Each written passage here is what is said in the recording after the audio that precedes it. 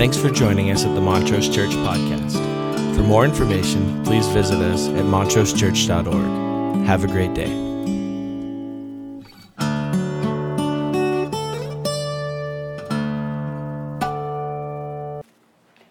Amen. Well, what do you think?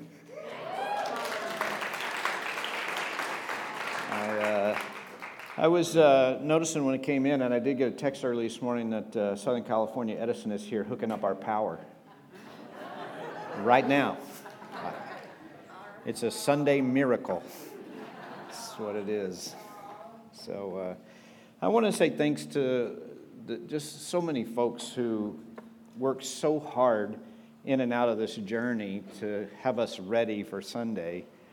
And this week has been no exception. And Randy Gregg's at the back there. Wave at us, Randy, because we at least want to say hi. There he is.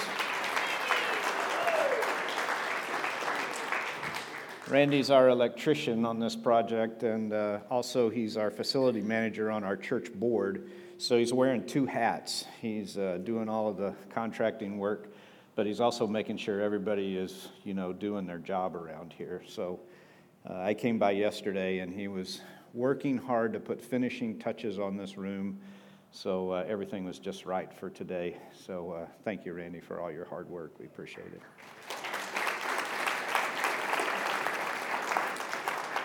I don't know how you're feeling. I got up this morning and thought this would be a good day to not go to church. Anybody feel like that? Like post-Thanksgiving, what a great day to rest and recover. But here you are. Thank you. Thank you for sharing the end of this Thanksgiving celebration with us. It's rare this time of the year that we're not right into Advent, but we are right in between. We get one more extra Sunday to be thankful before we start anticipating this Christmas season. So I want you to think about a couple of things as we close out this series on a greater gratitude. We're looking at the 138th Psalm today. It's a psalm David wrote at the end of his life. It's a psalm that is written in retrospect. And I don't know about you, but I am smarter in retrospect than I am in real time. Anybody experience that? You've heard the 20/20 hindsight is 20/20. I think that's how it goes. So we're having a David psalm that is him looking back at the journey. And that's really important, because if you and I are going to sense the power and presence and the truth about God, it often is not happening in real time. Sometimes in real time we feel alone or abandoned or overwhelmed or worried. So it's really good to sit down with someone and have them look back with us and reflect. And so that's the first thing. If we're really going to celebrate today this greater gratitude, and today we're thinking about the protection of God in our lives, we're going to have to think in these terms. I'm going to see it someday. I can't really see it so much right now, but I trust, like David, when I look back, I'm going to be able to see how all of the pieces kind of fit together. And the second thing that I think is super important in this little conversation is that real gratitude happens in community. It happens together as we join our smaller story with God's bigger story. That's what the writer of Hebrews is talking about when he says, therefore, and you do know what the therefore is following. Chapter 11 is the Hall of Fame of faith. It's all the people who did amazing things in their journey with God. Because why? Because they were incredible people? No, that's not what it says. Because they were super smart? No, it's not what they said. Because they were faithful. Because they just kept putting one foot in front of another. They kept getting up every day. They kept doing their best. They kept trusting in God. They kept confident of what they did not see and sure of what they hoped for. Therefore, since we are surrounded by so great a cloud of witnesses, let us set aside every weight. What would that look like for you this morning? What weights would you need to set aside? Because sometimes our hearts, our souls, our minds, our spirits are weighed down. Let us set aside every weight and the sin that so easily entangles, and let us run with perseverance the race marked out for us. Let us fix our eyes on Jesus, the author and perfecter of our faith, who, for the joy set before him, endured the cross, scorning its shame, and so sat down at the right hand of the Father. Consider him who endured such suffering at the hands of sinful men, so that you will not grow weary and give up. And if we're going to experience this faithfulness of God, this celebration of His protection, hearts of a greater gratitude, we're going to have to lean into these two things. Retrospect, the fact that God is faithful, even though day to day in real time it doesn't always feel like that. And our story is a part of a much bigger story. And in this much bigger story, God is faithful, He is faithful, He is faithful, He is protecting, He is faithful, He is protecting. There's a few million stories of which we participate and we are a part. So that's what we're thinking about. It turns out that you and I need safety and we need a place to rest. We need it. We need a sanctuary. Our bodies, our minds, our spirits need to genuinely rest. And as a culture and as individuals, we're not very good at that. We are not good resters. You know? Now that doesn't mean we're not good sleepers, though for some of us that's also true. You know? Yeah. And so the reality is somehow we have forgotten as a culture how to rest. So I try to think about the biblical narrative and how it starts out and what's going on in the story. Did you ever try to hover at 10,000 feet over the biblical story and to see what's happening? It starts, get this, in a garden. The narrative starts in a garden, and God's created this garden, and it evidently in this garden, you don't have to prepare food. You don't have to buy it. You don't have to cook it. You don't have to clean it up. There are no dishes. Evidently, there was no laundry. You understand where we're going here? There was just a garden, and you got up every day, and God walked around in the garden with you. There was companionship and closeness with God, and if you felt hungry, you ate. There were no treadmills in the garden. No elliptical trainers. None of that stuff. Just a garden. And you just walk. And then, after 6 days, you had to take a day of rest. What you were resting from, I'm not sure. That's how the narrative begins. To set aside a space, a Sabbath, so that even those folks living over in the garden could take time out to say, I got to slow down. I picked 14 apples this week. I got to slow down. That was a bad choice, wasn't it? I picked 14 oranges this week. Just one apple. How much more important is it for you and I to find a place of Sabbath rest? Of daily rest? A place where you really rest. Your mind, body, soul, spirit. You need it. I need it. We're not okay without it. A place where we're really at peace. Where we take a deep breath and we say, I'm okay. And it's okay. And life's okay. And even when it's not okay, it's okay. Because I believe some deep things about God, and I believe some deep things about the world, and I believe some deep things about the trajectory of life, so that my anticipation of what's coming is optimistic and positive, because He is making all things new. Revelation 21. Write this down. This is reliable. I am making all things new. Is that what your brain tells you? Is that what it tells you about the world? Listen, there's not very many people that will tell you that about the world. I opened up social media this morning, and there was an immediate story there. It was a time lapse of the Arctic ice cap since, 1994 to present. It wasn't optimistic. You understand where I'm coming from? I mean, if you turn on the news today, it's not optimistic. The world is falling apart. And in the midst of it, it says John the Revelator looks into heaven, and this is what he hears Jesus saying. Write this down, this is reliable. I am making all things new. I am in the business of renewal and restoration. There'll be a new heaven. There'll be a new earth. There'll be a new Jerusalem coming down from... You got something to look forward to. The story that began in a garden is going to end in a city. It's going to be awesome. How many of us think about that? How many of us wake up and we listen to the news and we go, I know a better story than that, and I know a promise that's deeper than that, and that's where I lean into. I don't lean into the news every day because I don't know what's going on with that. I lean into this other story, this deeper truth. And I rely in this story on the graciousness of God, on the goodness of God, on the power of God. Because I can't convince myself to be grateful. I can't convince myself to be at peace.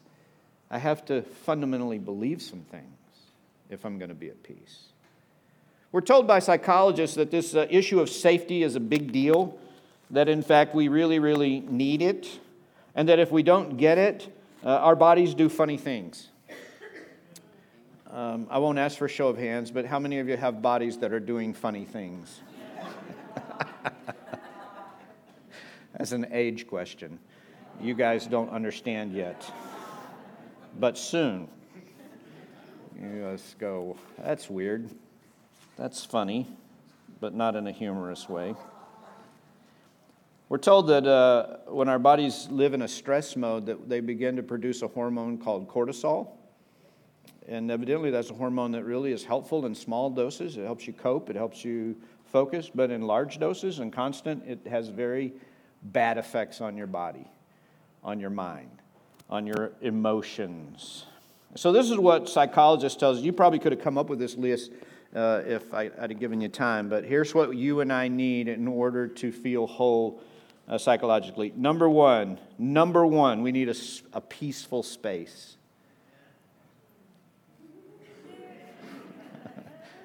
Do you have a peaceful space? Yes. Do you have a spot that is yours, that you have carved out, that you've created, that gives you a sense of peace? Because it turns out space and environment is a big deal.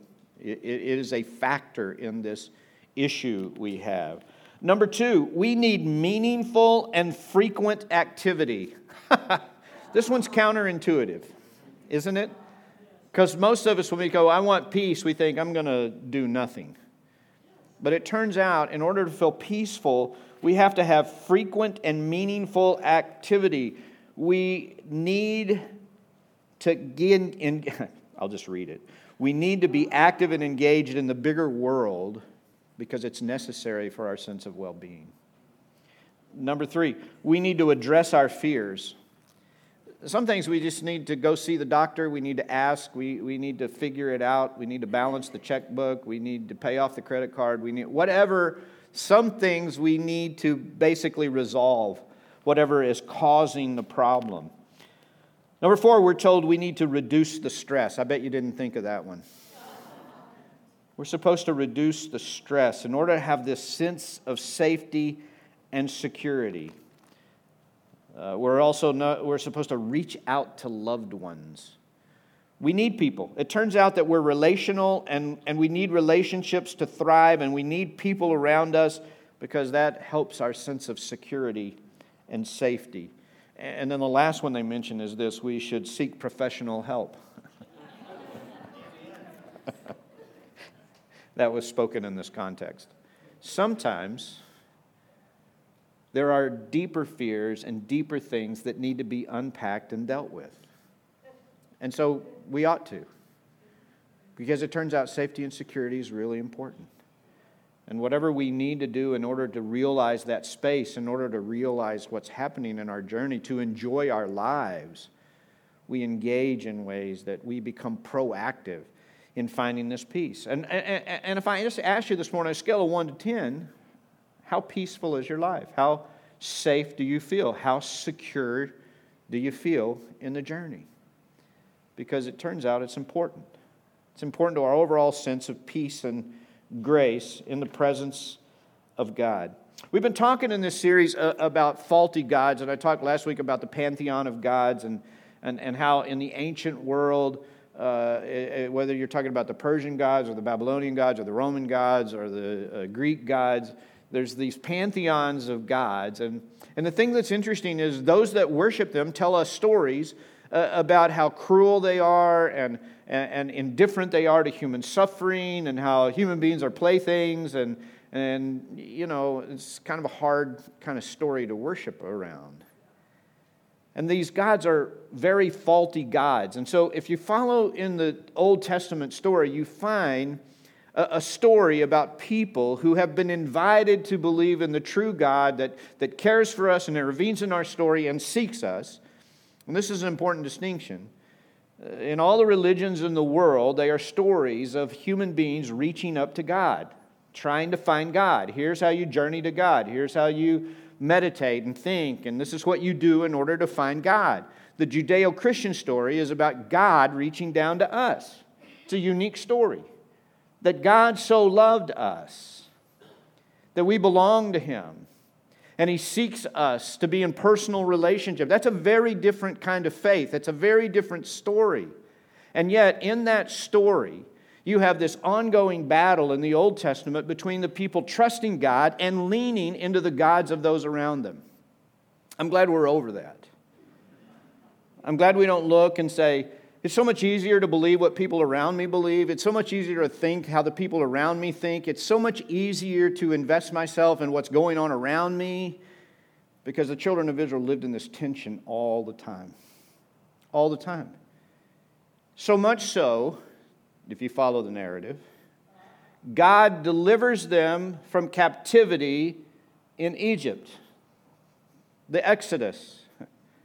If you're keeping up theologically, the Exodus is the redemption story in the Old Testament, reflected in the death and resurrection of Jesus in the New Testament. Deliverance, the deliverance of God's people from bondage.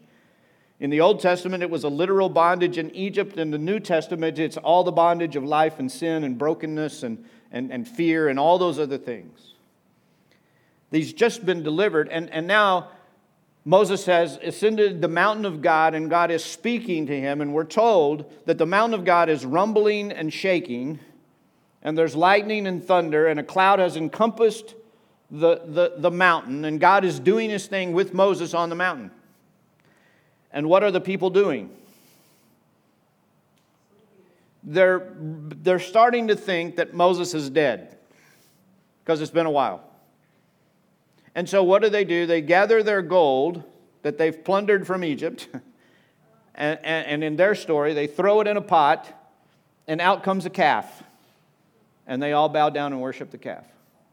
In real life, they give the gold to Aaron, and Aaron forms for them a golden calf, and they worship the golden calf. Why? Because sometimes it's easier to worship something you know is fake, but at least it's present, than to have faith. To have faith that God's doing what He's promised to do. And this story goes on and on. It goes on and on in the story of Israel. They push back and forth. God promises and asks them and leads them and delivers them and in tangible ways does things, and then they go, well, but at least we can see that graven image. At least we can see that stone carved. At least we can go touch that and participate like that. And so David, in writing the 138th Psalms, he has this story in mind. He has the story in mind of the fact that this continuing push and pull between trusting the God you cannot see, yet one who has been active in the story, where you can see the intervention of God. And I would just say, for most of us, if I ask you today, how is God intervening in your story? You'd be like, well, I'm praying about, but if I ask you to look back and to tell me how God has intervened in your story, you'd say, oh, let me tell you some stuff. Let me tell you some stuff that's happened. And at the time, I didn't really feel it or know it. At the time, I felt alone. At the time, I thought it was, but looking back at it, I was like, oh my goodness, God carried me through that. I don't know how I made it. I can see it. I can feel it. And the children of Israel are caught right here. And they live like that. Do you live like that? Like, I know God's helped me in the past. I really think it was God, but today I don't feel it. I don't see it. And it's easier for me to trust in other things. It's easier for me to become self-reliant. It's easier for me to seek instant gratification. It's easier for me. I just don't like this sitting and trusting God. I just don't like sitting in this space. So David comes to the end of his story. And he looks back at his life and he says, let me just tell you some things that I see. Psalms 138. It's in here. I will praise you, Lord, with all my heart. Before the gods, I will sing you praise. That is David's statement that says, I've been down the path. I've looked at some other gods along the way. And in the presence of all of those things that I have trusted, I want to say this, with all my heart. Before all the other gods, I will sing your praise. I will bow down toward your holy temple, and I will praise your name for your unfailing love and your faithfulness, for you have so exalted your solemn decree that it surpasses your fame. When I called, you answered me. You greatly emboldened me. May all the kings of the earth praise you. When they hear what you have decreed, may they sing of the ways of the Lord, for the glory of the Lord is great. Though the Lord is exalted, he looks kindly on the lowly. Though lofty, he sees them from afar. Though I walk in the midst of trouble, you preserve my life. You stretch out your hand against the anger of my foes. With your right hand you save me. The Lord will vindicate me. Your love, Lord, endures forever. Do not abandon the works of your hands.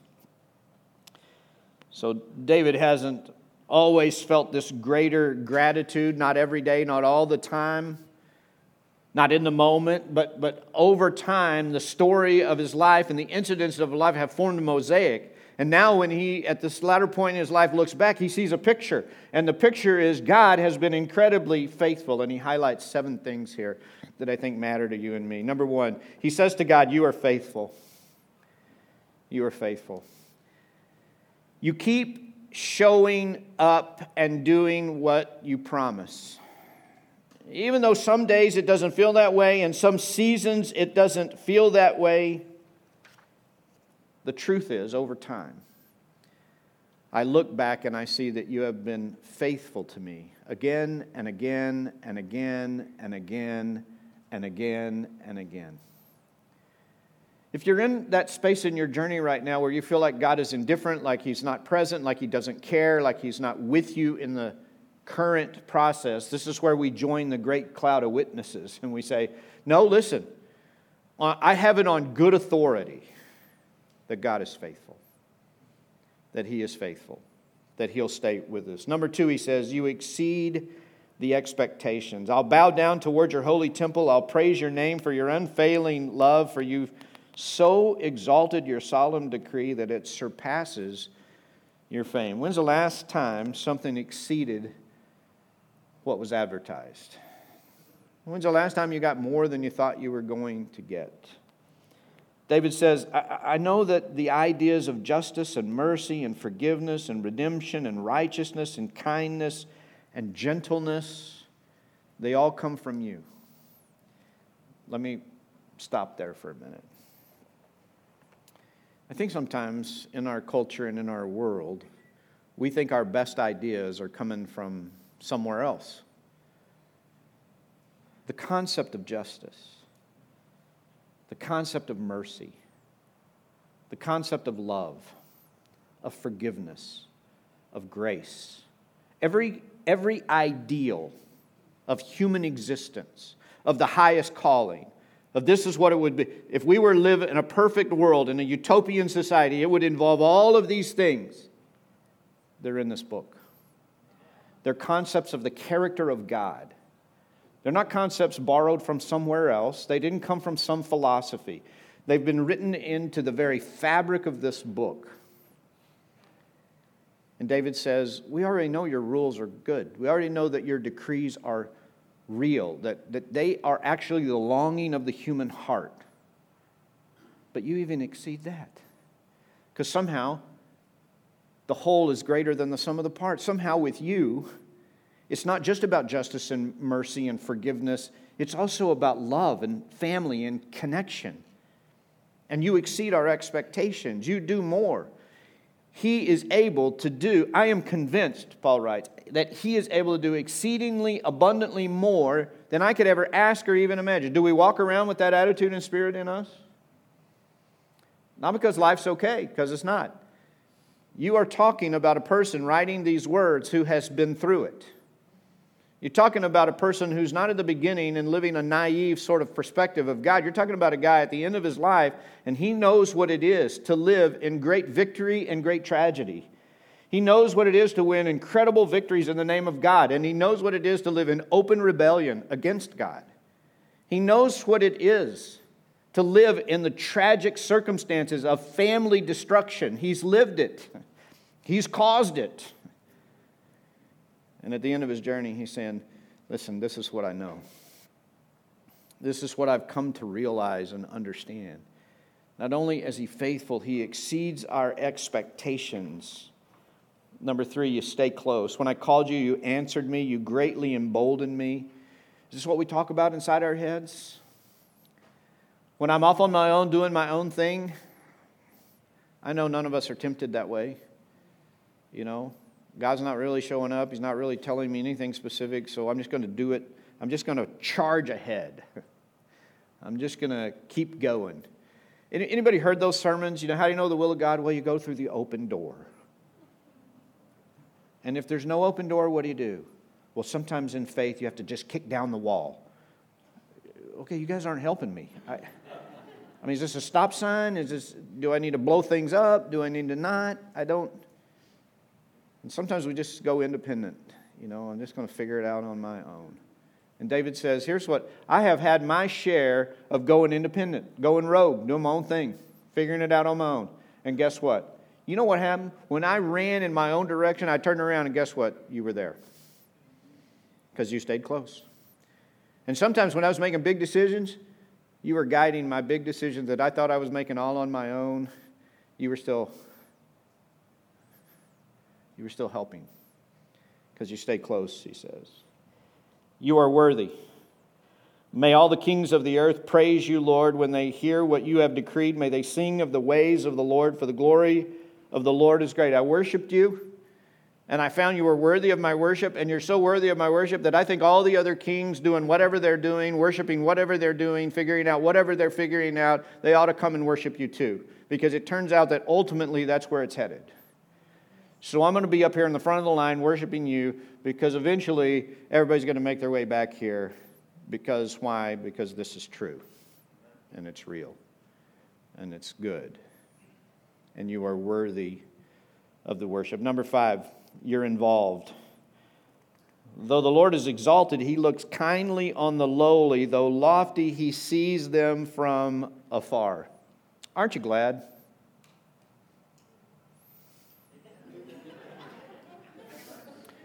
Aren't you glad? Yes. Do you think He sees you? Yes. I mean, I know sometimes I think he's like CEO God. He's probably got people looking after that, but he's probably not directly involved. He surely has delegated me to some smaller angel, probably Clarence. Older people help the younger people. That's the angel, and it's a wonderful life. Not a super sharp angel. I think God sees you. David says, here's my reflection. I cried out, and you turned your face to me, and you lifted me out of the miry clay, and you set my feet on a solid rock, and you gave me a firm place to stand, and you put a new song in my heart. A song of praise for my God. That's who I think you are. At our house, we've had a situation out in our driveway for a number of years. We had a gate that was built by an actual craftsman years ago. It was a really beautiful gate. But over time, it's gotten very tired. And it's begun to really fall apart. And if you look out of our dining room window, you can see the gate. which is disturbing when you're trying to eat. Because over the years, the gate has started to list. And lately, it's been a pretty severe list, you know. So if you're going to open the gate, you actually have to lift and pull, you know. And over the years, I've done different things to try to patch it together, and it looks like I've done different things to try to patch it together. It's kind of a Frankenstein. It's kind of like it could hurt you. I mean, it could hurt you. So a few weeks ago, I said, you know what, I'm going to take a few days off, and I'm going to rebuild that gate. I'm going to replace that gate. I'm going to do it. I'm just going to do it. I'm going to make it happen. And I was laying in bed the night before I started on the gate, and I was thinking, I don't know. I'm worried that whatever I'm going to build is going to look worse than what's out there right now. It's a true story. I got up the next morning, and I opened my devotional book, and what verse do you think was the verse of the day? I am a strong gate. What? I think God so sees you and me that He's involved in our story at that depth. He sees you. Is that what you walk around in your brain with? Is that how you create safe place and security? Is that what you tell yourself? He sees, He is involved. Number 6, you protect, you rescue, and you vindicate. Though I walk in the midst of trouble, you preserve my life. You stretch out your hand. I think David's looking back and he's going, I see a lot of times when I was scared to death and I thought I was on my own. And when I look back, this is what I know. You preserved me and you rescued me and you protected me. You were watching over me. You were helping. You were guiding. You were guarding. And I know that in this journey, not everything works out exactly the way I want. But even in the hardest of times, there is nothing that separates us from the love of God. Not life, not death, not things present, not things to come, not powers, not principalities, and all of that stuff. You protect and you guard and you guide and you help because you care. Is that the story you tell yourself? And then number 7, you never abandon us. You do not abandon the works of your hands. In the end, I am the work of His hands. And so are you. In the end, I am the works of His hands, and so are you. With all of your issues, with all of my issues, I'm the works of His hands. And He does not abandon the works of His hands. He has created me. I mean, I think sometimes He'd like to continue to edit the program. You understand? Like to make some, like bring me in for some improvements, upgrade the systems. But I am the works of His hands. And He treats me like a loving Father. And I know sometimes around church we get this idea that when we do good, God loves us better and blesses our lives and gives us better things. And when we fail, He punishes us and disciplines us and draws us into other. But the story of the Scripture is that we have a loving Father. In fact, Jesus looks at the crowd and He says, if you know how to give good gifts to your children, how much more does your Father in heaven know how to give you good gifts? Is that how you think of God, as a loving Father who sees you, who journeys with you, and sometimes disciplines, no doubt about it, but not in some harsh way, but in a loving way, to build us and teach us and grow us and move us forward and help us understand what this life and calling really is and what it looks like to live in obedience to God and His Word because it's good for us. Do you have a place of safety? Do you have a place of rest? It won't be because you pick out a specific environment. It'll be because you believe some things about God and about the world and about who He is and about where we're headed. You can write this down. This is reliable. I am making all things new. And you and I are invited to rest in that truth. God, would you help us as we celebrate together that we are surrounded by a great cloud of witnesses? Would you remind us that we participate in this greater story and bigger community? But we also are celebrating and thinking about what life looks like in retrospect. We're not there yet, but we can see some of the journey. And we're thankful for people like David who look back and say, hey, it didn't feel like it at the time, but now I can see where you've been at work the whole time. My prayer is that you would touch lives with a sense of your peace and protection. Whatever's happened, wherever we come from, whatever we've done, whatever choices we've made, whatever failings we have, whatever weaknesses we have, today we just renew our commitment to follow you, to stop looking around at other options and other gods and other idols that we think might bring us some kind of peace. And we take a deep breath and we lift up our worship to you. And as we close this service, we want to say it right out loud. You're a way maker, a miracle worker, a promise keeper, a light in the darkness.